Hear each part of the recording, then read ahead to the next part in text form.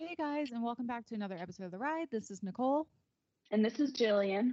and today we got to sit down and talk to Elaine Bogan, who is a director over at DreamWorks, and she is coming out with her first feature film called Spirit Untamed, which, if you grew up in the early 2000s or you were raising kids then, you've probably seen the original Spirit Stallion of the Cimarron. I know that it was a fan favorite of mine when I was a kid. I remember going to the movie theaters and seeing it, and but now they're coming out with a new movie and it is headed to theaters this week. So by the time this podcast comes out, it'll actually have been in theaters over the weekend. It came out June 4th.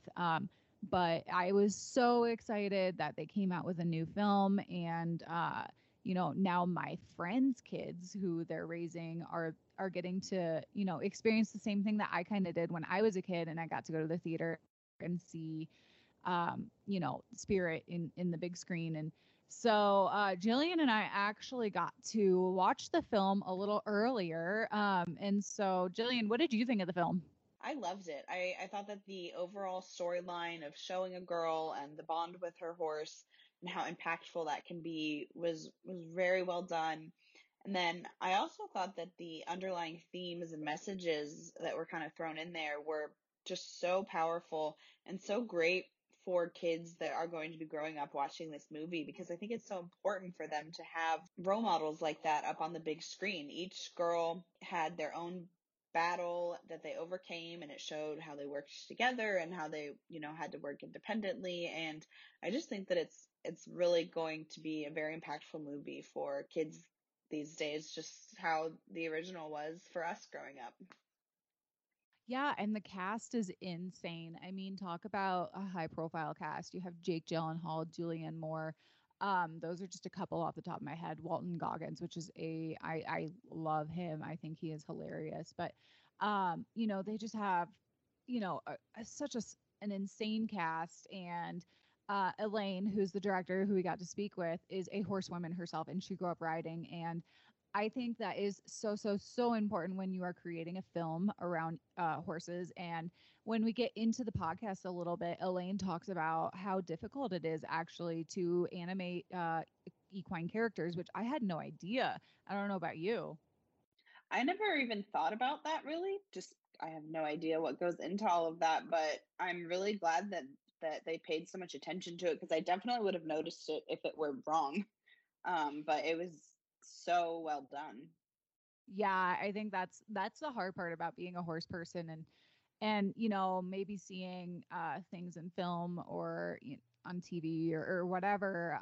If you don't have a horse person on set, sometimes it is hard to kind of resonate with a true horse audience. So I think they did such a great job, reaching out to that equine familiar audience, but also reaching out to the general public so that they're not getting confused with terms that we might use, or, they kind of do a really great job of explaining things so that the general audience isn't getting lost with the terminology. So I so appreciate it. I loved speaking with Elaine. She was so sweet. And, I was so excited for her to have this film, and, they had to overcome quite a few obstacles with the pandemic. That was a whole new territory for a lot of people in that industry, working from home.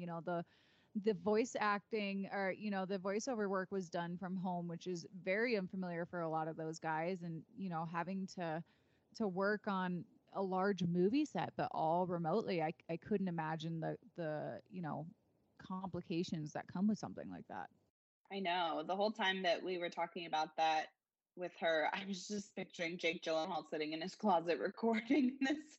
And that must have been so weird for all of them, and having to like build their own sound studios at home.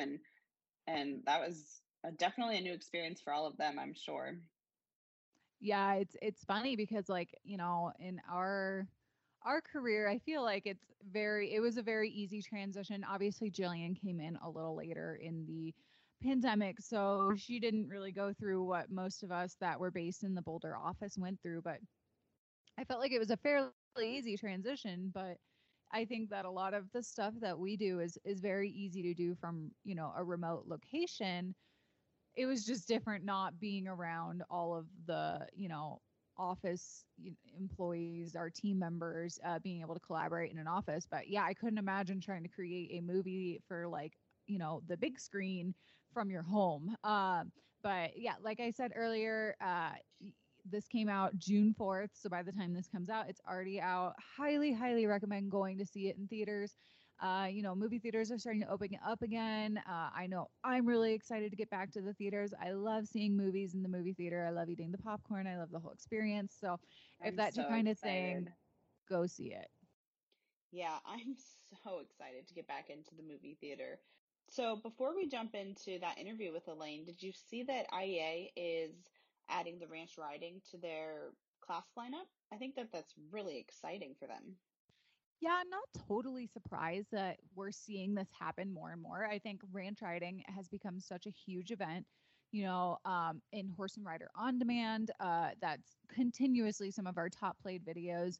AQHA just announced the Ranch Trail coming and being an approved class for these horse shows, and the ranch riding has continuously been the largest event at the AQHA World shows for the last couple years. And Jillian, you're in the paint horse industry, and they actually have a couple more classes than the AQHA stuff does. You guys have the Ranch Rail. I think you've already had Ranch Trail for a couple of years now, but I mean, you guys are seeing a huge push for the ranch events in the APHA stuff as well, right?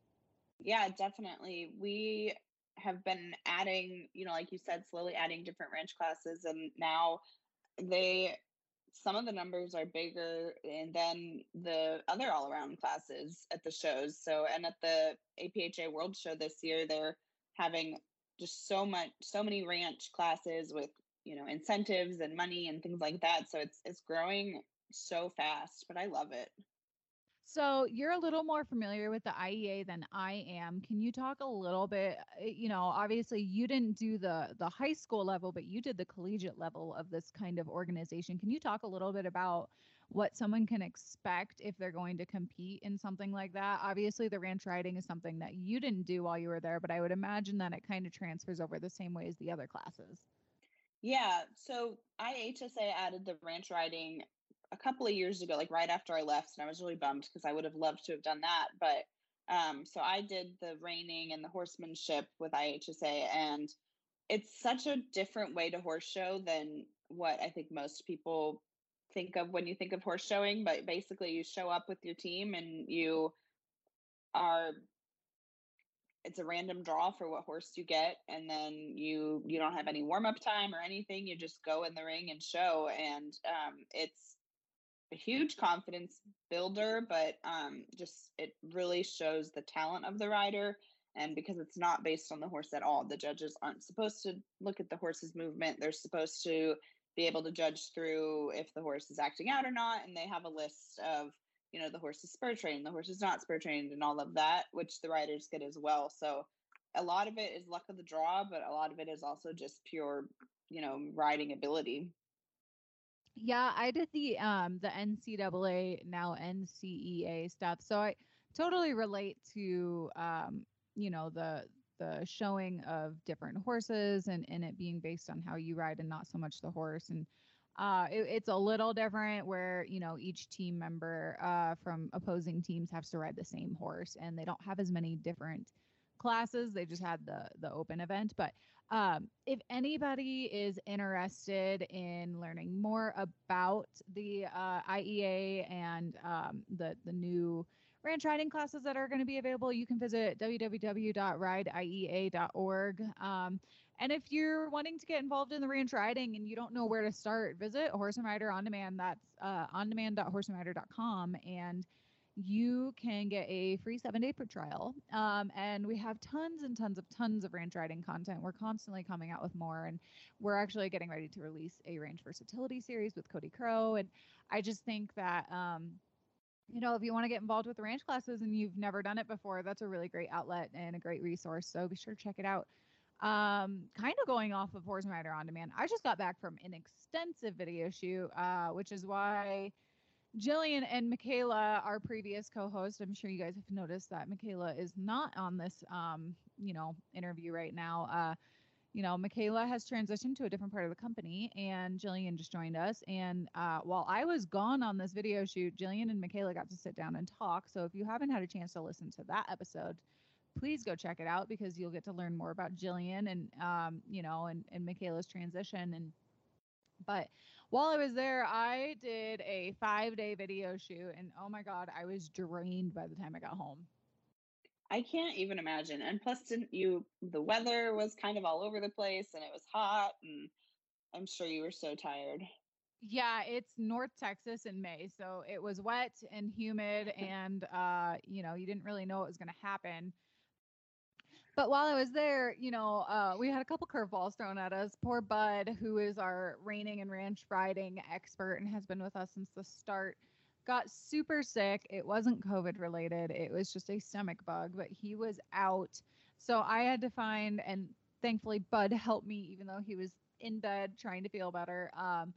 Found a replacement to do a video shoot on that next day, so that I wasn't sitting around in Texas for a whole day not doing anything. So thankfully, Peter DeFreitas stepped in and was so kind to accept a phone call from me at 8 o'clock at night the night before, asking if he wanted to do a video shoot in the morning. I didn't realize that it was that short notice. That's awesome, though. Oh, that yes. It worked out. While I was on the airplane, I was getting text messages telling me that, tomorrow's not going to work. No.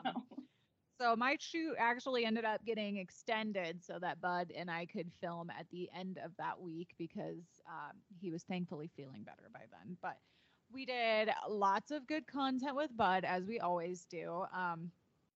Peter's video series is really focused on young horses. He has lots of 2, 3, and 4-year-old reining horses for open and non-pro competition.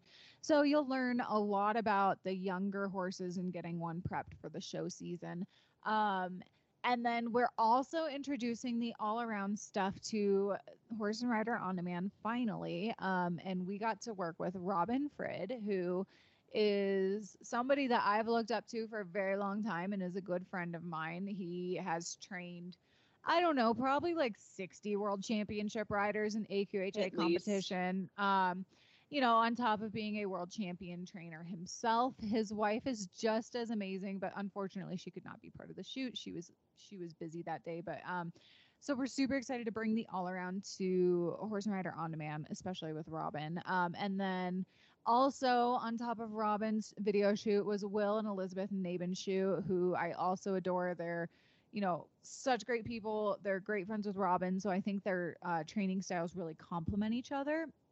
So you'll be able to take away a little bit of everything from both of them, but they are also our other on-demand, all-around experts. And, Will and Elizabeth have, lots of non-pro riders, which I think is so important when we're working with on-demand experts, because I think that, being able to talk to a non-pro is huge, because there's so many people and so many trainers that only work with horses, open level horses. They don't have to work with the non-pro clientele as much. And I think the best way to do, this online video stuff and to be able to explain what you're doing, you really have to think in the ways that you would if you were talking to a non-pro. So I think that Will and Liz's background is so important, and they go over some of the trail basics that you're going to need if you ever want to get involved in showing in the trail class. They cover a few other horsemanship and Western riding basics, and just general horsemanship basics you need if you're going to compete, or just riding. I mean, you need those general basic skills if you're going to ride. Yeah, definitely. That's such an important foundation to have. So I think that's great that we're going to have that on the on-demand now. Hopefully we will have those coming out very, very soon. I know that we're trying to plan as soon as possible because we don't have any all-around content. So be on the lookout. And let's jump into this interview.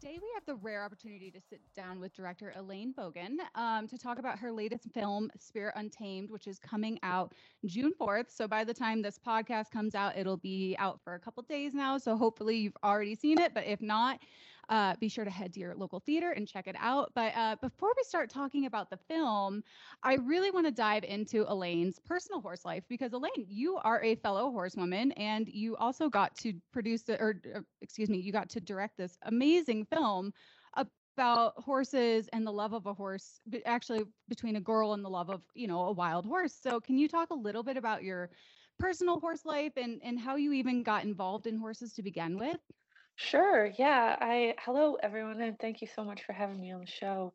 Uh, my horse life started way back, I guess, when I was a little 8 or 9 year old kid. And I was somehow the only one in my family who ended up with a horse obsession and begged for riding lessons. And I had two very wonderful, kind, and patient parents who would drive me out to the barn every week just so I could see and hang around and ride the horses. So it started back then, and I've always just been fascinated by them and been really grateful for all of the things that I feel like I learned, and like every kid learns from a horse that doesn't necessarily get you don't get that anywhere else. It's a very particular type of confidence and trust and communication that you learn with these guys, and I feel like all of that stuff has had such an influence on every part of my life, including being where I am today, like sitting in a director's chair, being able to wrangle a 300 person team and just drive that ship towards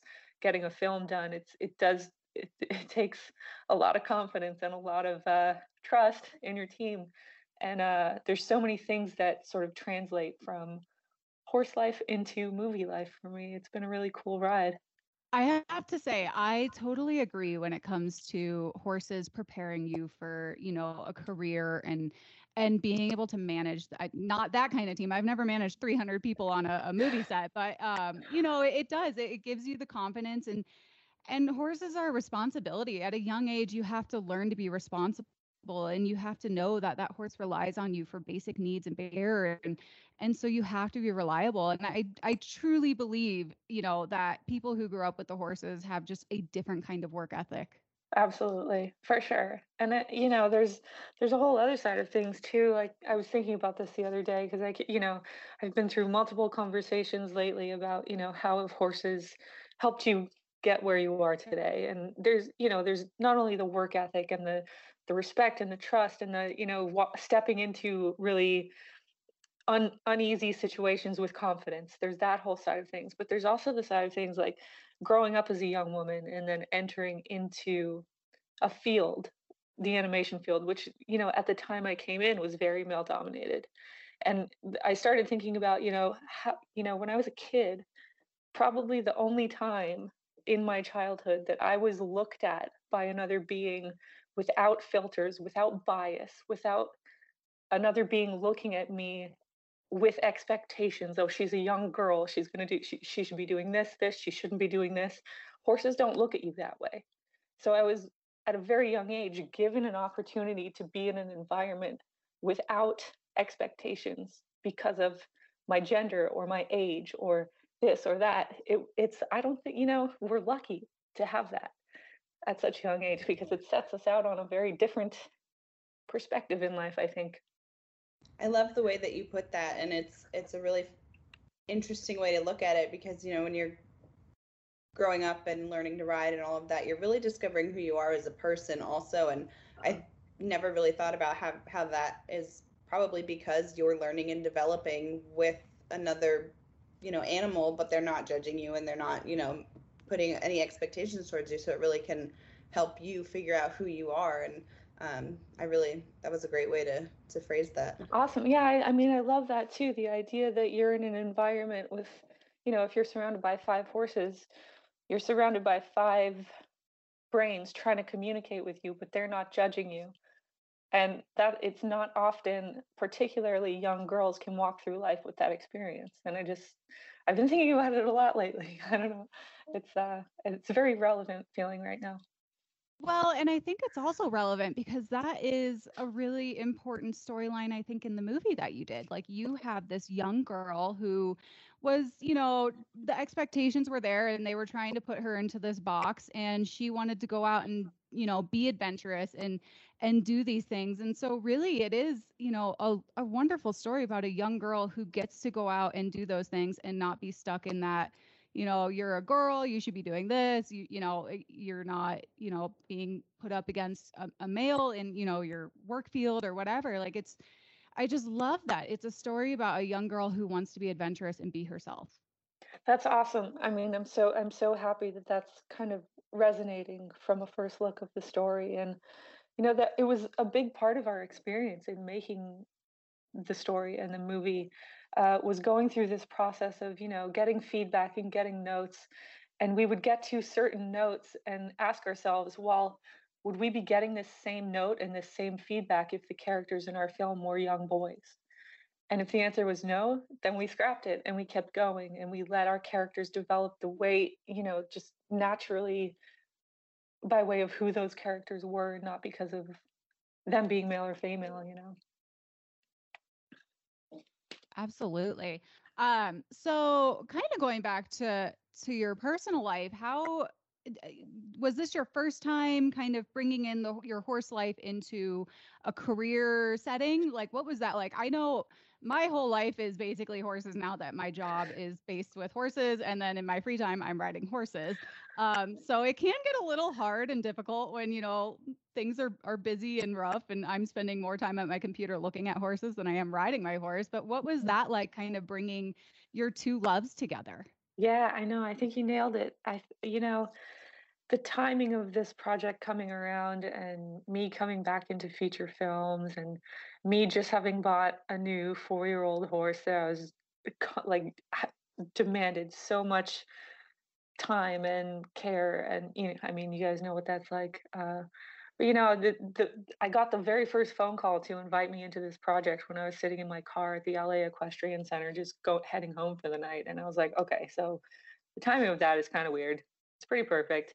But the one thing, it's like you said, the one thing that I did have trepidation about was, for my entire time in this industry, in the animation industry, I've used my horse section of life as a time to escape and to meditate and just go out into the hills on a trail ride and not think about anything but being in that exact moment, because the industry can be so chaotic and so demanding. And so I've always had that part of my life to rest and recharge. And one of the first things that went through my mind coming into a project about horses that was going to be so deeply involved in research and getting in there, bringing the teams and letting them experience the horse world, I was worried about losing that escape and that recharge, because making a film is like a marathon. This one was short. It was only 2 years long. But when you think about that, it's like 2 years.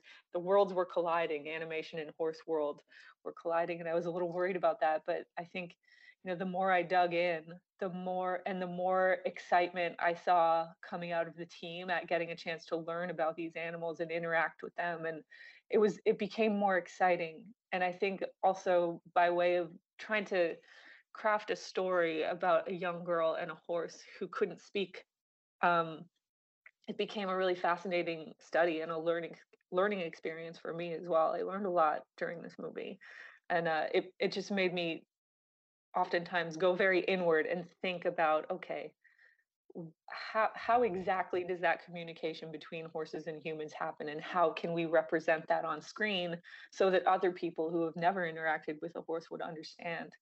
So it just was a very thoughtful inward process. And hopefully the stuff that we're showing up there on screen is not too inside baseball. It's stuff that's visual enough that anyone can come in and get the emotion of Spirit's story. Yeah, that was one thing that I did notice while watching, is just that it has such a great, kind of like an outside perspective for people that don't really have any horse experience or knowledge, but it's still letting them see how that, the bond between a kid and a horse works and things like that. So I think you did a great job portraying that um, in the Oh, movie, thank you. definitely. Thanks so much. I mean, we do use some cheats in animation, like we gave Spirit some pretty human looking eyebrows, and he's got some facial expressions you won't ever see on a horse. But it was always that fine line of walking a tightrope of what's too little, what's too much, and that was a really cool experiment to go through. I do appreciate the thought that came into the actual understanding of the horse anatomy and their behavior and how they were, move and all that stuff, that you can tell there was a lot of love that was put into that. And I know I was doing a little reading, and I think you mentioned earlier, you brought your crew to the Los Angeles Equestrian Center so they could physically be around the horses, because I imagine you probably had a crew that not many had been around as frequently as somebody like you have. And so, what was that experience like? Did you find that it really did help kind of create the characters the way that you wanted to by having your crew go see these horses in person? And I know that I saw that you worked with a vet to learn the anatomy and just like really go into the details. And as a horse person, I truly appreciate when somebody goes into the fine details, because it sometimes does get left out when you have a non-horse person, creating something. Yeah. I mean, it might sound funny, but horses are renowned in the animation industry for being one of the hardest animals to recreate on screen in a believable way. So it did take a lot of bringing the team in, and we had Dr. Stuart Samita come and do some anatomy lectures and classes and lectures on the mechanics and the body movements and facial body language, all of that stuff. We had some pretty intense seminars, and it's for me, I as a horse person myself, I couldn't create a movie that I couldn't believe in. If I saw those horses up there and kept getting distracted by a leg moving the wrong way, or um, for me it was important to service both the believability and the authenticity of how horses move and communicate with horses and with humans. Um, so it was a big goal for us to just be as authentic as we could, because then people would spend less time watching and thinking about all that stuff that looked kind of weird and spend more time on the emotional story that was going on behind. Amen to that. So Ziggy, I believe I read somewhere that you actually created one of the characters in spirit around Ziggy, right? Yes, you will probably have caught a glimpse of Ziggy in Spirit's Herd. He's a he's a big dark bay with a white stripe down his face, and in the movie, he sort of took on the role of Ziggy's right hand. He's the lieutenant, and as opposite to Spirit, who grew very comfortable with Lucky because of her kindness, Ziggy stays pretty skeptical of humans all throughout up until the end when he realizes, Lucky's helped them get back home. And it takes him a little longer than Spirit does, but he's it a little bit reflected some of what I go through with Ziggy all the time. So, going back to Spirit, he's such a iconic character. I mean, I remember when I was a kid and Spirit, the first Spirit movie came out, Stallion of the Cimarron. I was little, and it was just, it's always come like stayed with me. And so it was really exciting to see, the journey continue in another movie. And my friends' kids are now getting to see Spirit in the big theater, which is, cool to kind of have know what that feeling is like to see this iconic horse, on the big screen. Do you have a horse, that has that love in your heart, kind of like Lucky has with Spirit in the film? Is there a special horse that you kind of go back to every time you talk about your horse life? I mean, my horse Ziggy Stardust that I ride right now he's my heart. I spend a lot of time. I wake up every morning at 6 and I get out there and we hang around, go on rides, and it is something unique. And I feel like, yeah, I mean, I saw the first movie when I was young too, and I remember being so drawn in. And it was probably before I started riding, I imagine, maybe. Or no, it was much after, way later. I guess I was in my teens when I saw that movie. But there's something just universally, um, what's the word? Something draws people into stories that have horses in them, and I think it's because of that. I've never been able to quite verbalize or explain to someone how it feels to form a bond with a horse because it's something so unique. So, I mean, there was no better way to do that than to bring my whole crew and just have that experience themselves. And, how intimidating or how emotional or how exciting it can be. Um, and I feel like that's kind of why these stories about horses end up being so timeless, and they stay with us because I remember seeing that first Spirit movie and just I never forgot it, and it actually was one of the movies that inspired me to get into animation school and go down that path because it was something that so deeply resonated. And being part of this Spirit world now, like having come into this franchise, has been so exciting because it's become a franchise that evolves with the generation. It hasn't, it's obviously a quite different story and a set of characters than the ones that were in the first film. But I think that's something really special and unique about it because now it's become Spirit for the new generation. Like even the horse in our movie is said to be the son or grandson of the original Spirit. So he's kind of the new Spirit speaking to the new generation, which I think is kind of nice.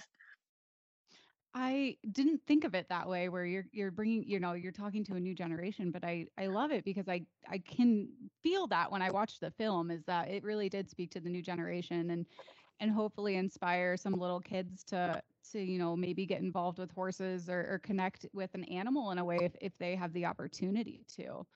Yeah. So, you mentioned Ziggy Stardust a little bit. First of all, that might be the best name for a horse I've ever heard.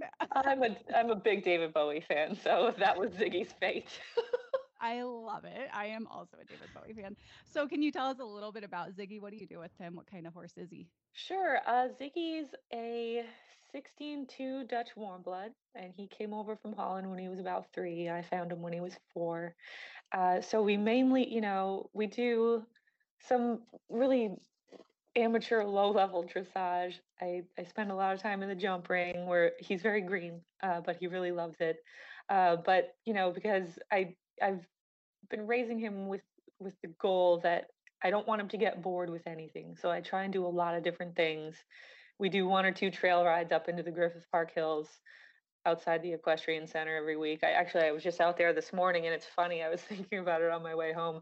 I'm always the only one in the group out there in a jump saddle and my and my tall boots. Everybody else has Western saddles.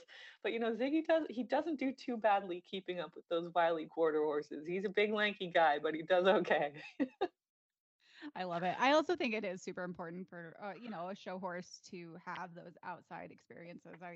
I come from the cow horse industry, and my horse, he's won a ton of stuff in the cow horse arena, but I also take him swimming in the reservoir, going, I live in Colorado, so we go trail riding in the mountains, so he is a performance horse, but definitely spends a lot of his time out doing fun stuff because I think it is. You don't want them to get bored, and it's so good for them mentally, just like us. I mean, we have Absolutely. to get out of our box and go do something fun and get our mind off of things. I know. I'm over here talking about I needed my horse life for escaping the animation life, and I mean, like, what kind of person would I be if I didn't let Ziggy have a little fun too? I mean, we haven't. We're working up to our first show season, maybe next summer, and it's a long road getting these guys ready and prepared, and being able, even the idea of him being able to walk into a big indoor arena for the first time with a bunch of weird looking jumps, it's been so beneficial for him just being put into different environments and up in the trail, a different trail every week, and just getting him ready mentally as far as physically is so important. I think that people often forget that, especially with show horses, it's not a machine. It really is an animal, and so giving them the opportunity to be an animal and be happy, like you said, that's something that in a lot of the great show horses I've noticed that's something that is what a lot of the owners will do, and it really shows how important that is. Yeah, I was it's funny, but one of my biggest sort of things that I think about most is when it stops being fun or when it starts getting stressful for me or Ziggy. It's time to shut it down and go try something new, it's especially because I have Ziggy around because of, that's my meditation time. And if it's not meditative or relaxing anymore, probably not doing it right. Oh my gosh. Okay, so let's talk a little bit more about the film. You said that it's been a 2-year project, so I assume that you probably had to make this work during the pandemic. Was that, did you guys do a lot of the work from home? Did you guys have your actors doing voiceover work from home? What was that experience like? Because I'm sure it's nothing like you've probably ever had before. I mean, for me, I'm a first-time director. I've never directed a feature film before, so I don't really know what normal is yet, I guess. So for me, it was just the first time through the feature pipeline. But, I think the timing of the pandemic hitting was more more easy for us to have taken in than many other projects. And I say that because when the quarantine hit, we were already halfway through our schedule, so we all had already figured out what the story is, what the blueprints are. We already had an actual plan, and then the quarantine hit. But now we have to actually make it happen. So we were fortunate in the way that we had already done a lot of the groundwork. Um, so the challenge became trying to complete a very collaborative, teamwork driven project all separately from our homes. And so that became the challenge. And I think someone had mentioned the other day that we when the quarantine hit, we had only completed 4 of our 55 voice records with our actors. So what that meant was we had to figure out a way to record the actors from home, and it ended up being a system where we would mail all of these microphones and recording equipment to the actors' homes, and then we would kind of get on a video call and help walk them through the setup process and watch them building all these little soundproof bunkers in their kitchens or in their closets and sitting there trying to get as good audio quality as they could. And people's Wi-Fi was going out. I remember Walton Goggins running out of the room to his workshop and coming back with a roll of duct tape because the microphone kept falling over. And like it was, it was kind of off-roading as far as filmmaking went. But I think because everybody was just so happy to have had something to work on, so dedicated during quarantine when not a lot else was going on. We were all it was a very fortunate industry that in the way that we were able to keep going. And it was definitely a challenge. And I'm looking forward to finding out what making a movie not in quarantine feels like. Off-roading is such a great way of describing it. I would have never thought to describe it like that, but that's the perfect way to describe it. It felt that way for sure. Oh man, I didn't realize this was your first film that you have done. So, I mean, what was it like to be able to do a horse-related film as your first feature film?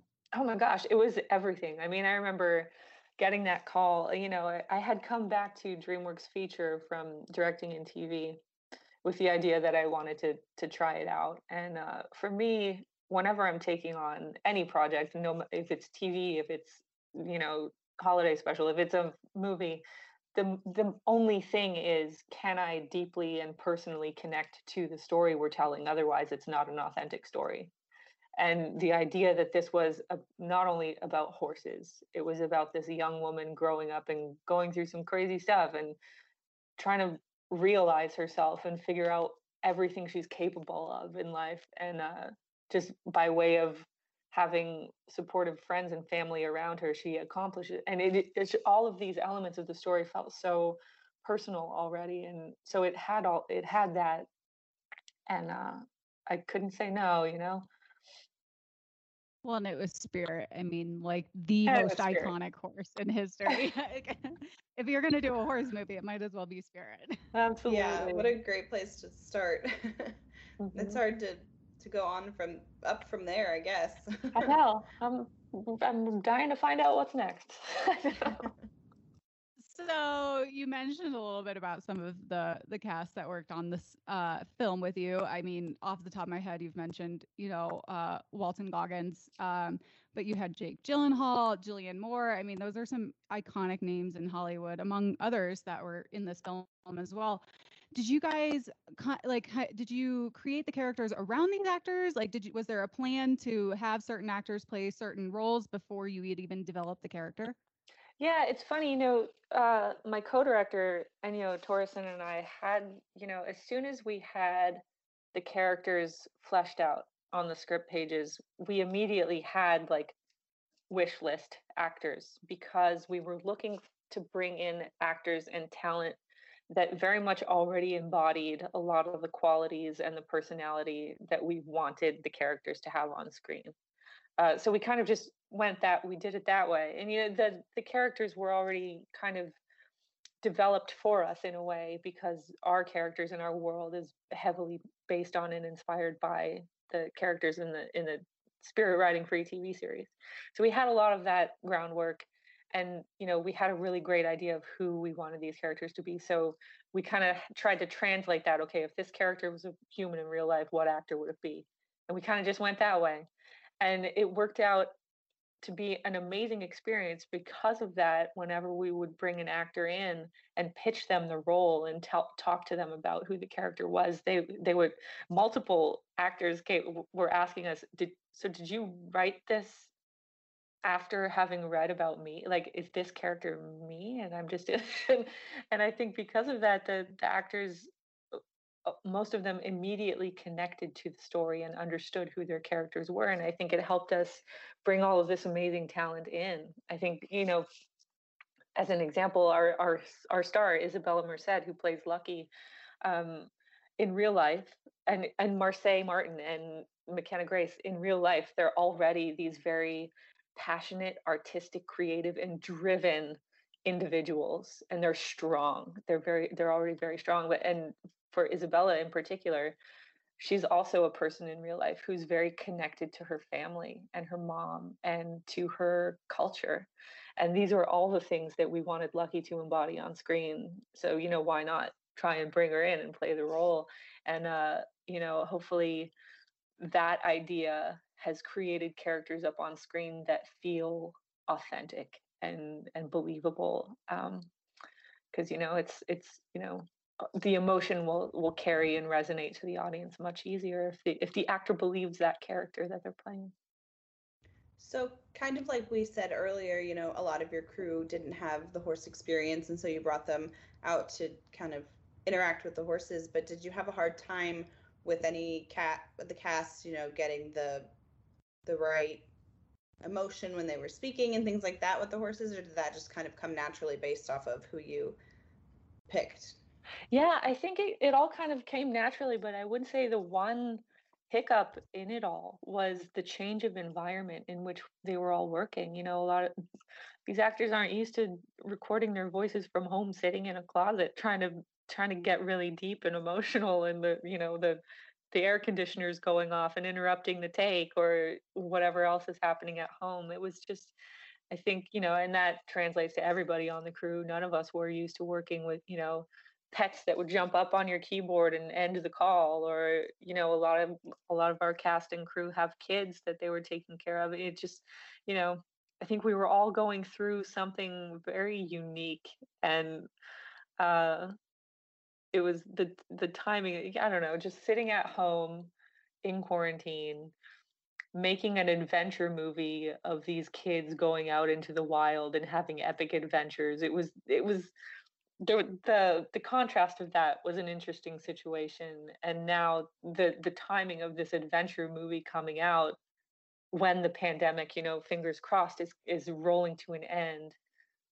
It feels it for me, it's exciting because hopefully, even the idea of a family going out to the movie theater is like going on an adventure right now. And hopefully this movie opens up like a big exciting adventure for a lot of people. It was the timing and the correlation of what was happening to us all on the crew in real life versus what was happening with the story was kind of interesting. I would imagine that it is hard to stay inspired when you're stuck in your house all the time. And especially, I'm assuming most of these actors live in the LA area where there was a strict Hmm. shutdown. So I would imagine that it's hard to be inspired or feel that same feeling of these girls going on this insane adventure and you're here stuck in your closet for I 3 months. know. I So know. props to them. I never one day took it for granted that I was very fortunate because I have a horse and he needs care every single day. He has to get out. We have to go on rides into the hills, but not everybody has that. And I think, it's another reason we're all so, so lucky to have these guys in our life. Yeah, I remember going at the first part of quarantine, and I have friends in New York and LA and everywhere in between. I'm from Chicago originally. And yeah, their experience was like this was one of the hardest things they've ever gone through, and Mhm. it was like their whole life changed. And I'm over here like, well, I still go and ride 3 horses every day. Like my life's Yeah. pretty normal. I'm still outside. I'm in the sunshine. I'm riding. Like I'm around these animals. I'm able to have a physical outdoor outlet. But yeah, I Mhm. forgot that a lot of these people did not get to have that same outlet when they were stuck in quarantine, especially the people that were living in condos or apartments in cities. Like Yeah, I couldn't imagine. absolutely. It It was. definitely, Go ahead. no, I was just gonna say it definitely gave me a whole new appreciation for that outlet. It's just kind of always been the normal, but then when I realized I was the only one doing it, and none of my friends had anywhere to go, I was like, oh, I'm pretty lucky that I have a horse that I can go ride. Yeah, So absolutely. So let's talk a little bit about the lead character in this role, Lucky, who I absolutely adore because I was that headstrong girl when I was a kid that was stubborn and would maybe get on my horse bareback and go running through a field and break my arm. Mm. It happens. Hey, that happened to me when I was 30, so it's not just a kid thing. I love it. I love that so much. that has also happened to me, but I was a kid, but I think it's happened to everyone that rides at some point. It should. I mean, my trainers always used to tell me, "You're not a real rider until you've fallen off 10 times or broken at least 2 bones." So, and I'm well there now. I love that. When I got into the cow horse, which is quite recently, I don't know how familiar you are with the event, but you're chasing a cow around and you're going pretty fast and things happen and my horse tripped and fell on me and that's a very normal thing to happen and they were like, "You're not a real cow horse rider until you have one fall on you." And I was like, "Perfect. I'm part of the club." There you go. You've been welcomed into the club. But no, I loved Lucky. I was that stubborn kid when I was her age and doing things against my parents' wishes, of course. But can was there any inspiration behind the character? Were you coming from maybe your own personal past when you were creating this, developing her personality and what she was like? Yeah, I mean, again, we were really leaning on a lot of the characters and the themes and the storytelling that the TV series had set up already. And what we all really loved about Lucky was her drive and her independence and her passion and just everything comes from Lucky's heart. Um, I remember when we were first sort of going in to see how we were going to sort of reimagine and dive into a more cinematic, deeper emotional storyline for all the characters. We always thought of Lucky if we looked at the three girls, um, Abigail was the present, Prue represented the past because she was using a lot of the knowledge and the intelligence that her dad passed on to her.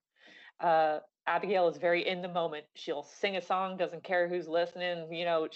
She's there. She doesn't necessarily think about the consequences or the reactions or whatever might happen. And Lucky's the future. She's always goal driven and looking straight ahead. So this was kind of how we approached everything. And that, I think all of us have at least some of all of that in us. But what is exciting to me is that these three girls, not just because of their different personalities and their different approaches and point of views, but they all come from very different cultural backgrounds and ways to approach a problem. And what I thought was really exciting about that is that we have these three young female hero characters up there on screen. So that it's tripling our chances of every single person in the audience, particularly a young female audience, looking up on that screen and seeing themselves. And what I love about that idea is that if I keep hearing the saying, if you see it, you believe it, and you believe you might be able to achieve that as well. And hopefully, we reach a big audience and just help people get inspired to, understand who they are. And just the coolest part for me about Lucky's story is that she's a character that no matter who's telling her no, or no matter how hard her goal might seem, she stands up and she fights for what she believes in because she knows it's right. And she climbs over the craziest obstacles to get there. Probably stuff no rational human being would ever try in real life. But I think that's a big message for her, and I hope it speaks to a lot of people. Well, and the three girl characters, they have different personalities, but they're all really strong in their own way. And I love a strong female. I love having that representation on the big screen because I think it's something that we haven't had for a long time. So it makes me really excited to see young girls having these iconic, people to look up to. And not even just in this film, but just in general, we're seeing more female, superheroes and leads, and so it's really exciting. I love that, there's this representation of strong women, going out Awesome. and doing the things they want to do. I love that. Like at the beginning of when we were first developing the story to figure out, what story are we telling? In some of the original concepts, we had another female character in there who was going to be sort of an adversary to the three girls. And at the end of the day, it didn't take us long to figure out, no, that it's not the story we want to tell. This isn't the platform for perpetuating the idea that young girls need to compete and get there first. What we wanted to do was tell a story about three women working together and also all lifting each other up in order to get to where they needed to go. And it was because of that teamwork and their three very unique personalities and perspectives coming together. They were sort of celebrating each other's differences in order to achieve insane things. And it's not I don't think that's something that's reflected in a lot of stories that we see today. And it was really, really exciting to have been a part of something like that. The uplifting part is huge. Go ahead, Jillian. Sorry, I unmuted quick. That's okay. I was just gonna say that I really, the one thing that I noticed was how each girl, while they were all, kind of fighting towards the same goal, I guess you could say they all had their own different examples that I thought they were setting for an audience, like Abigail, like you said, just singing a song whenever she wants, that was kind of something that a girl could see as you know how to be yourself and not worry about what other people think about you. But then Lucky was a whole nother lesson that you could learn. So I think it was really great having so many strong characters working towards a mutual goal, but also with their own developments and their own examples. Oh, that's awesome. Yeah, it sort of evolved that one of the sort of background storylines I ended up really loving was the one between Abigail and Prue, where at the beginning when they first set out on the adventure and Abigail starts singing, Prue is like, "Oh my God, when is this going to end?" And she ends up yanking the ukulele away from from Abigail partway up the mountain. But then when they get into some serious trouble, it's sort of like the symbolism of Prue realizing if we don't all get through this because of who we are, we'll never make it. So she gives the ukulele back. And that's sort of like the symbolism of Prue fully accepting who Abigail is and loving her for it. And at that very moment is when they make it across the really dangerous ridge because Prue allowed, her just acceptance of differences and all that kind of stuff that we were able to work into the background of the stories going on was juicy. It was really great stuff for me and Ennio to just dig into and represent in a visual way without having to say it in words or dialogue. I also appreciated, and I'm assuming this is probably done on purpose, the facial expressions of the horses match the girls that I loved it. I thought it was so cute. I love that little paint horse that Abigail had. Oh my gosh, Boomerang's my favorite. He's so funny. So Um, I appreciated that so much.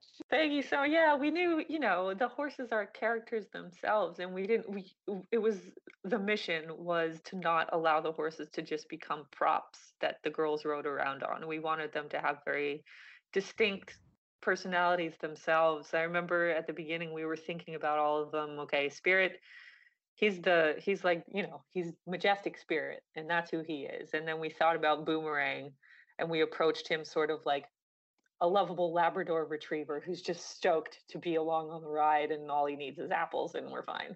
And then we sort of thought about Chico Linda as a very proper cat who has opinions and she's fancy. And we kind of referenced all of these things because of the artists and the designers on the film who don't necessarily know how vast the personalities of horses can be. They're like us. I've never met one horse with the same personality, and we really tried to reflect that in the film. I didn't think about that. That I would imagine that it is hard to tell somebody who doesn't have horse experience that like each horse is so different. Like my current horse loves to run away from me because he knows he can and he just, likes to be you know what. Yeah. But that's just his personality. And the minute I catch him, he's totally fine and he's, happy and go lucky, but he messes with me totally. But then you Oh have the yeah. other horses who like are desperate for human attention and are in your pocket and won't leave you alone. And Hmm. it's so funny though. I guess I never thought of that you would have to explain to people that, these personalities do change per horse and you have to be able to show that because that's you can tell when the different personalities of a horse even just by standing next to them. Yeah, for sure. I know it's fascinating. It's a fascinating world, and it was really cool to just rely on that, all of the life experience that I've spent hanging around with these guys, and be able to I tried my to infuse as much of all that stuff as I could into that movie. And because we're telling a story for both horse people and for non-horse people, so we had to do a little bit of both. But I really enjoyed like all the little moments I got to sneak in there, like things that happened to me with my horse every single day, like the scene with Lucky getting her face snorted and spat in by Spirit, and it blows her hair back, and then she just laughs her head off. That happens every morning when I get to the stall, and Ziggy's like, "Oh, you don't have any apples? Thanks very much." And it's just all the real life stuff will hopefully, allow everyone to get a little glimpse of what real horse life is like. I think one of my favorite lines that I remember, I think it was Prue that said it when she said horses can feel what you feel, and that's something that I've heard, right before you go in the show pen saying to relax because if you're nervous, they're nervous. And so hearing that in the movie, it really stuck out to me, and I thought that was a great little add in that is so true. I mean, they really, really do pick up off of what their owner or rider is feeling, and so um, I thought that was a great touch. Oh, awesome. I mean, that was a big goal for us too with Lucky and Spirit's journey together. Um, we tried to be really visual in the way that we reflected that part of her story. Like Lucky was the one coming in. She was the non-horse person coming into the horse person world. And her first interactions with a horse were with Spirit. So, the first ride, that doesn't go well because she's nervous as heck. She sits on him and, it doesn't go well. They go off into a cannon. She almost falls to her death.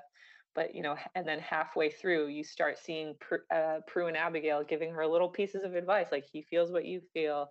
If you relax, he'll relax. And it was the physical journey of Lucky and Spirit uh, correlating with the emotional journey that she was going on, learning to embrace and relax and understand what's herself in order to they joined up about three-quarters of the way through the movie. And joining up was a term that I always heard getting thrown around in the horse world, that it became important to me that I put stuff like that in there so that the non-horse audience could follow along just as well. And it was fun.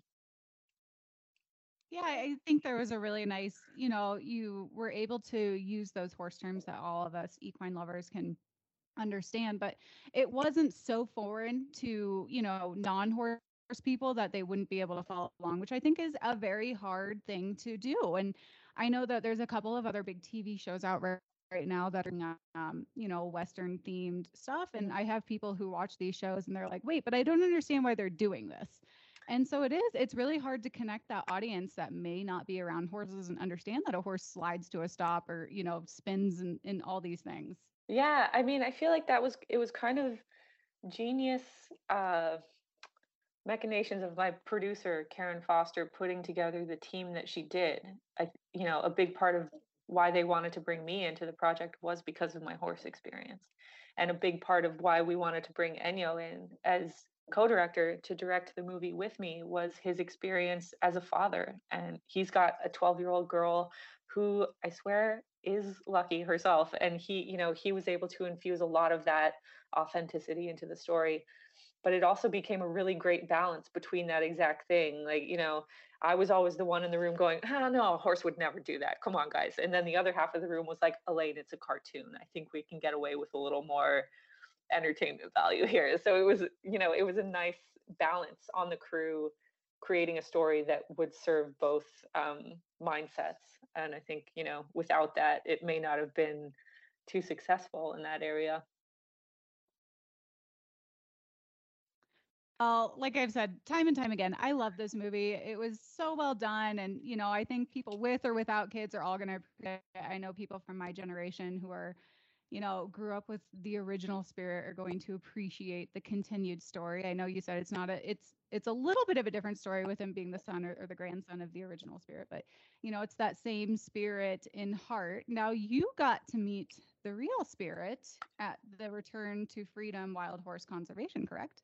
I sure did. Yeah, me and Karen went up to Lompoc, California, to the Return to Freedom Wild Mustang Sanctuary. It's a nonprofit organization that becomes sort of an education center and is expanding out to be home to a lot of rescued Mustangs. And that's where the original horse that inspired the Spirit in the first movie lives. He's when they first began making the first movie, the Stallion and the Cimarron movie, um, Spirit the horse actually lived on the DreamWorks lot for a time so that the artists could interact and get to know and understand horses a little more. And he became the star of the show because he's majestic and powerful, and he's the epitome of wild Mustang. And after the film was done, the studio put in a lot of research and hard work to find him a good place to go.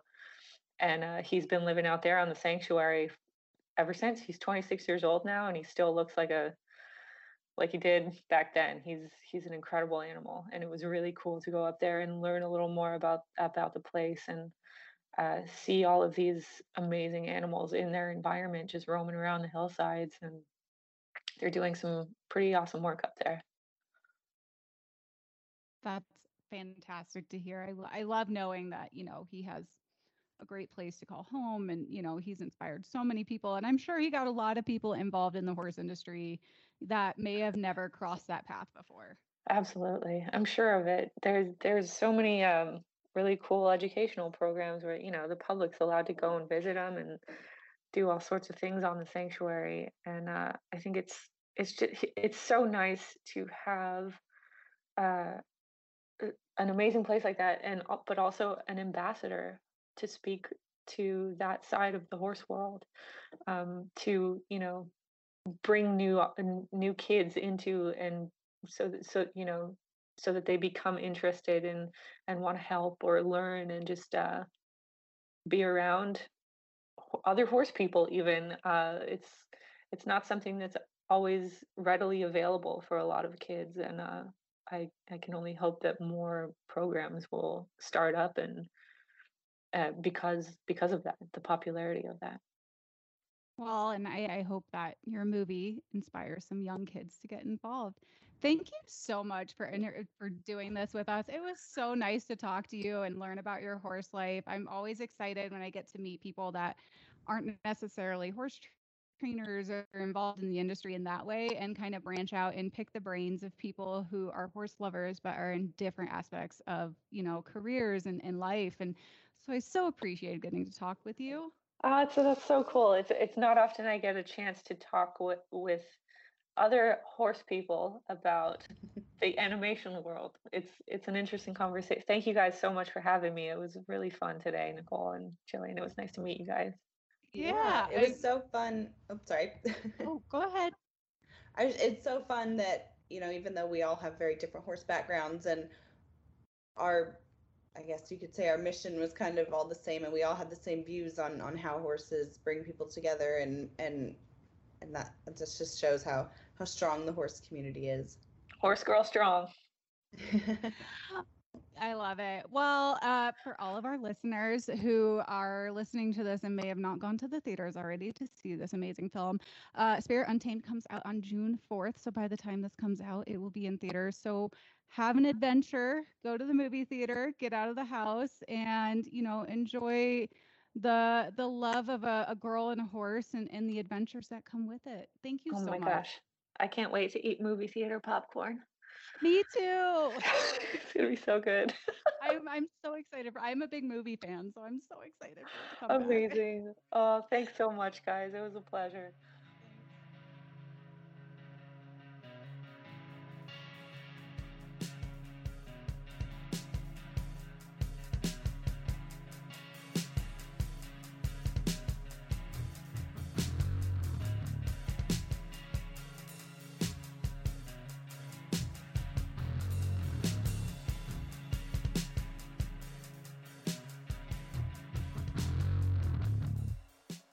For tuning into the Ride Podcast. We hope you enjoyed this episode, and please be sure to subscribe wherever you listen to podcasts. Follow Horse and Rider Magazine on social media and find us at horseandrider.com. If you guys have any questions or comments, please be sure to hit us up at horseandrider@equinenetwork.com. We want to hear from you guys. And if you like what you're listening to, be sure to leave us a review on iTunes.